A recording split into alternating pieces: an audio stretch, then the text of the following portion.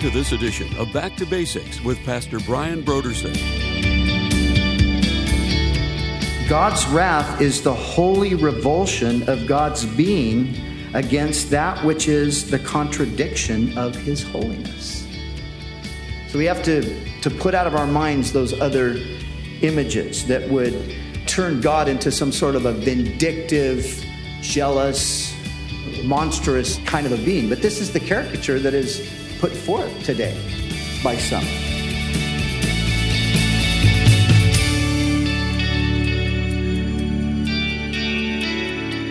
Today on Back to Basics, Pastor Brian continues his study in the book of Genesis.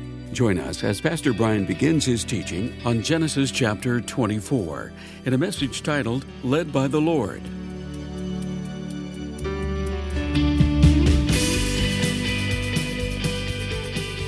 Now, here's Pastor Brian. So let's pick up in verse 6. I'll read verses 6 through 14. So Abraham took the wood of the burnt offering and laid it on Isaac his son, and he took the fire in his hand and the knife, and the two of them went together. But Isaac spoke to Abraham his father and said, "My father." And he said, "Here I am, my son." Then he said, "Look, the fire and the wood, but where is the lamb for a burnt offering?" And Abraham said, "My son, God will provide himself a lamb for a burnt offering." So the two of them went together. Then they came to the place which God had told him. And Abraham built an altar there and placed the wood in order, bound Isaac his son, and laid him on the altar upon the wood. And Abraham stretched out his hand, and he took the knife to slay his son. But the angel of the Lord called to him from heaven and said, "Abraham, Abraham." So he said, "Here I am." And he said, "Do not lay your hand on the lad or do anything to him, for now I know that you fear God, since you have not withheld your son, your only son, from me." Then Abraham lifted his eyes and looked, and there behind him was a ram caught in the thicket by its horns. So Abraham went and took the ram and offered it up for a burnt offering instead of his son Isaac. And Abraham called the name of the place Jehovah-Jireh, which means the Lord will provide, as it is said to this day, in the mount of the Lord provision shall be seen. So, this prophecy, remember we spoke previously on the fact that Abraham was a prophet. We talked about how his actions were prophetic, especially in this particular incident. But yet we also have here a prophetic utterance from Abraham, and it's a prophetic utterance about the provision that the Lord would ultimately make for man in sin. Remember the words of Jesus regarding Abraham rejoicing to see his day. Jesus said, "Abraham saw my day. He rejoiced to see my day." He saw it prophetically. And Jesus said, and he was glad. I think a consideration of all that the Lord has provided for us in regard to our salvation will make us glad as well. And so that's what I want to do this evening. You know, we have many words in the Scripture, particularly in the New Testament, that are so full of significance. And we hear those words, and sometimes we even repeat them. Of course, we read them in the New Testament, but a lot of times we don't really know the full implication of those words. And so that's what I'd like to do, is look at some of these words, some of these terms that actually speak to us about what the Lord has provided for us by way of salvation. And so let's begin with the words ransom and redemption. They are similar words. They're connected. We find these words used in the context of salvation. We find them used many, many times. Redemption is used many times in the Old Testament, many times in the New Testament. And the word ransom especially comes out in the New Testament. These words speak of liberty from captivity or imprisonment or impending death. A ransom is paid. Redemption is secured. You see, the biblical picture, of course, is one of us being held captive. We are held captive by the devil through sin. The biblical picture is one of us all being shut up in a prison, the prison house of sin. And so there's the necessity of a ransom. A ransom must be paid. Now, maybe you remember Jesus used that exact terminology. He said, the Son of Man did not come to be served, but to serve and to give his life a ransom. And then Paul tells us in his epistle to Timothy that Jesus Christ gave himself a ransom for all. Gave himself a ransom for all. And so he redeemed us with his blood. We sing that great hymn, Jesus paid it all to him I owe. And that's true. And that's what these words imply, that Jesus paid it all. He paid the ransom. And then Paul says in Ephesians 1:7, in him we have redemption. And the picture in the New Testament of redemption is very specific, especially to the original recipients of these epistles, because redemption would take place oftentimes in the context of slavery. A slave would be put up basically on the auctioning block and then would be auctioned off. And there was the possibility that one might purchase a slave for the very purpose of setting them free. And in that particular case, this was known as a redemption. So they were redeemed. They were bought out of the slave market. They were purchased out of slavery and given their liberty. So when we read this word redemption in the scriptures, we have to understand it in its original context. Back in the Old Testament, we learn from the book of Ruth about the kinsman redeemer, the Goel, the kinsman redeemer, the one who's near of kin, who's able to purchase that which would otherwise be forever lost. And so a ransom and a redemption. These are the things that are being spoken of in the prophecy the Lord will provide. But then there's this word propitiation. This is a fascinating word, propitiation. It appears 4 times in the New Testament. And we read in Romans chapter 3 that Jesus Christ God has set him forth as a propitiation by his blood. Now, this word propitiation is a word that has a direct relation to the wrath of God, particularly to appeasing that wrath. Now, we really do live in a time when these very clear biblical concepts are just being completely rejected. Not only in the culture in general, but sadly and amazingly, even within the church.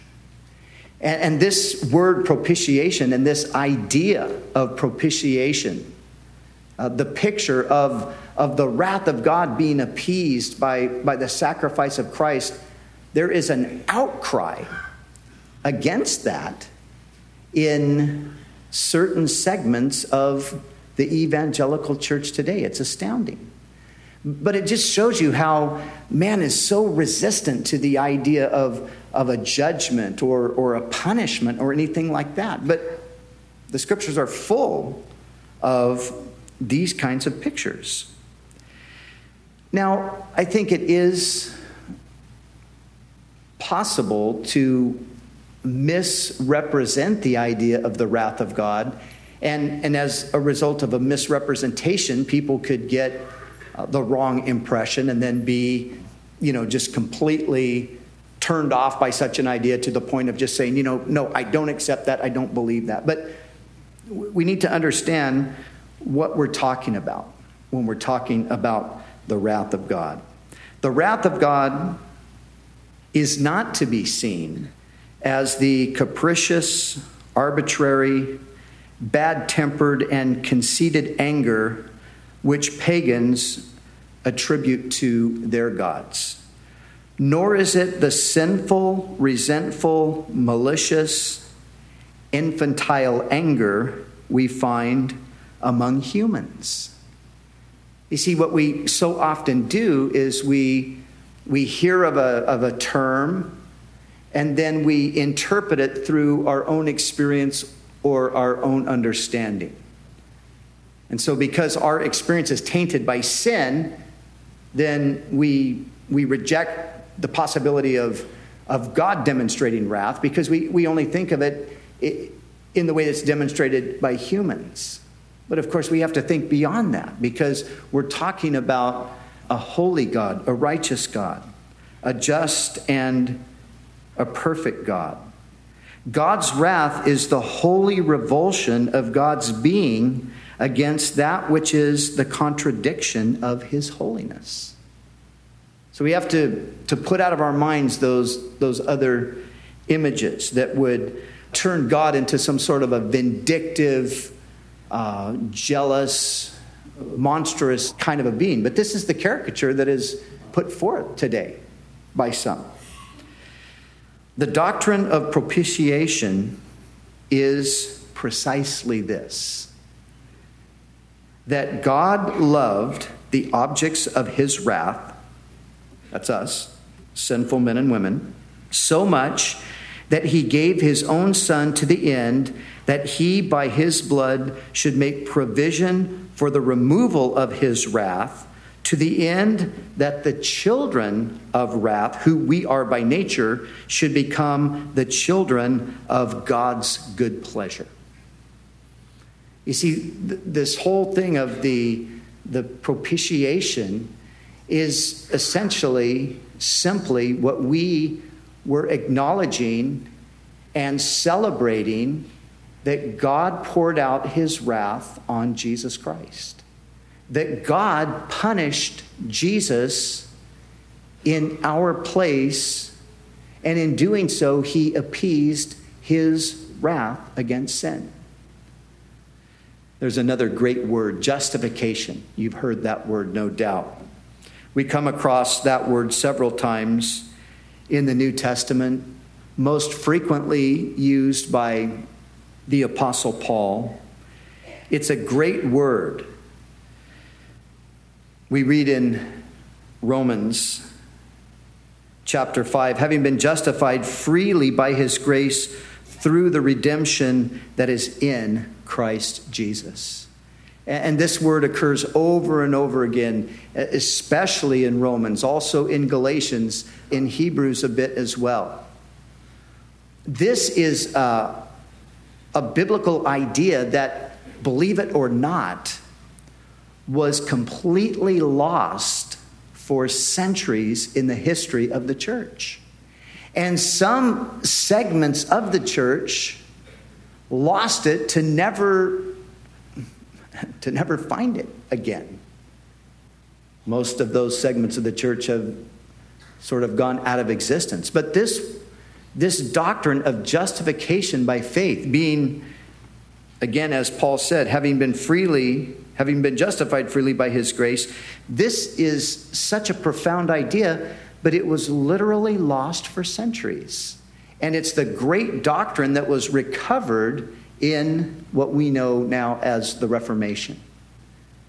And it's the great doctrine upon which we stand in the grace of God. But justification, strictly speaking, justification is the judicial act of God whereby those who put faith in Christ are declared righteous in his eyes and free from guilt and punishment.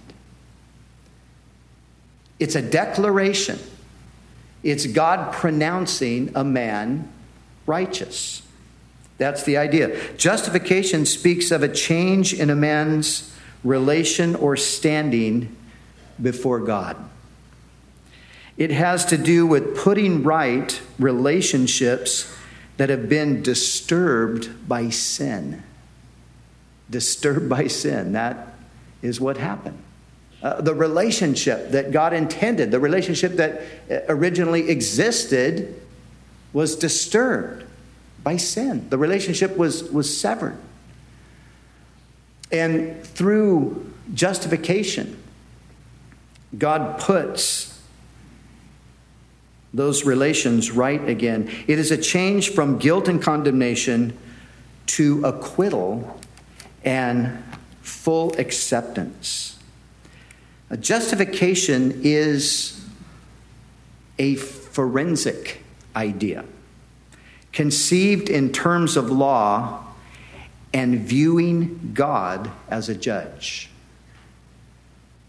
So when we talk about having been justified, we're talking about the setting is a courtroom. The setting is a judgment seat. And the judge has not only acquitted us, but he has also fully accepted us back into fellowship with himself. In justification, God declares of penitent believers that they are not and never will be liable to the death their sins deserve, because Jesus Christ, their substitute and sacrifice, tasted death in their place on the cross. Again, it's the picture of substitution. It's the picture of Christ dying so we could be forgiven. So we've been justified. We've been declared righteous. Now, here's something that's very important to understand. You cannot improve one iota on that righteousness. The moment you, by faith, receive Jesus Christ and are justified, declared righteous, you are, from heaven's point of view, as righteous as you will ever be, as righteous as you ever could possibly be. Now, that's something that it kind of blows our minds, because we don't feel that righteous. We don't look that righteous. But we are. It's important to understand the distinctions that the Scripture makes between what we might call our position and just, where we are here on earth, practically speaking. Positionally, Paul would go so far as to say, we are already seated in heavenly places in Christ. But of course, there's the other sense where we're all still down here on earth. But know this, we have been justified freely by his grace. We have been declared righteous. God has wiped the slate clean for us. And he's not holding anything against us. He's not imputing our trespasses to us. Another side of justification is imputation. And what God has done is he has imputed the righteousness of Christ to us. So here's the reality from heaven's point of view tonight. You are as righteous as Jesus Christ. You're as righteous as Jesus Christ. Because God has imputed to you the righteousness of Christ. Now, down here on earth, we're of course still in this process known as sanctification, where through time and through testing and through growth and development and, a lot of different things, we're being conformed more and more into the image of Christ. But that's not affecting what our position is in heaven. You see, when you blow it here on earth, it doesn't change your righteous standing before God in heaven. But so often what happens is when we do blow it here on earth, we fall under condemnation. The devil comes in pointing a finger at us. And of course, the strong suggestion that he brings to us is that God no longer accepts us, or that God will no longer put up with us, or that God will no longer forgive us. But it's not true. That's why Paul would write in Romans 8:1, there is therefore now no condemnation to those who are in Christ Jesus. That's the place. Declared righteous, justified. Now, there's another great word, and this is the word adoption. Adoption, according to one theologian, and I think I agree with him, he said, adoption is the highest privilege the gospel offers, higher even than justification. And this is his reasoning. Where justification is a forensic idea, adoption is a family idea, conceived in terms of love and viewing God as Father. In adoption, God takes us into his family and fellowship. He establishes us as his children and heirs. Closeness, affection, and generosity are at the heart of the relationship. And this is what he says finally. He says, to be right with God the judge is a great thing. To be loved and cared for by God the Father is a greater. I agree with him. This is the highest privilege that the gospel offers. You see, we're not simply declared righteous, but we're brought into a full family relationship with God. And the implications of adoption, huge. They're glorious.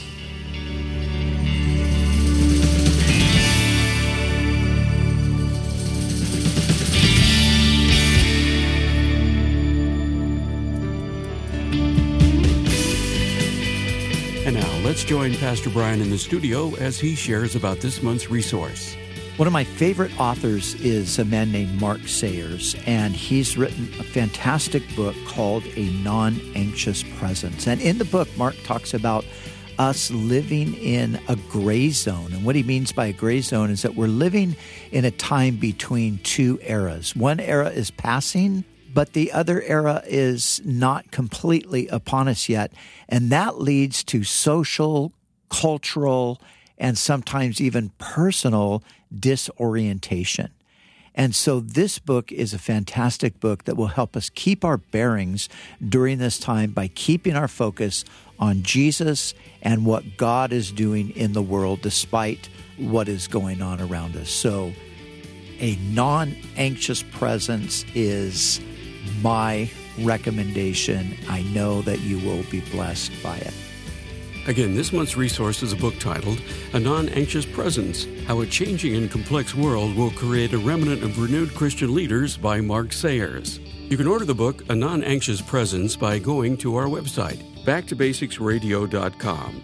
Scroll down until you see the photo of it and then click on the donate button. When you give a gift to Back to Basics, we'll send you the book A Non-Anxious Presence by Mark Sayers to give you a clear picture of how personal renewal happens after a crisis. It's our way of saying thank you for your generous support of this ministry. We'd also like to remind you that all of our other resources are waiting for you at backtobasicsradio.com or by calling our request line at 1-800-733-6443. That's 1-800-733-6443. Our desire is to encourage you in your daily walk with God. We'll continue tomorrow with more valuable insights from Pastor Brian as we study together in the book of Genesis.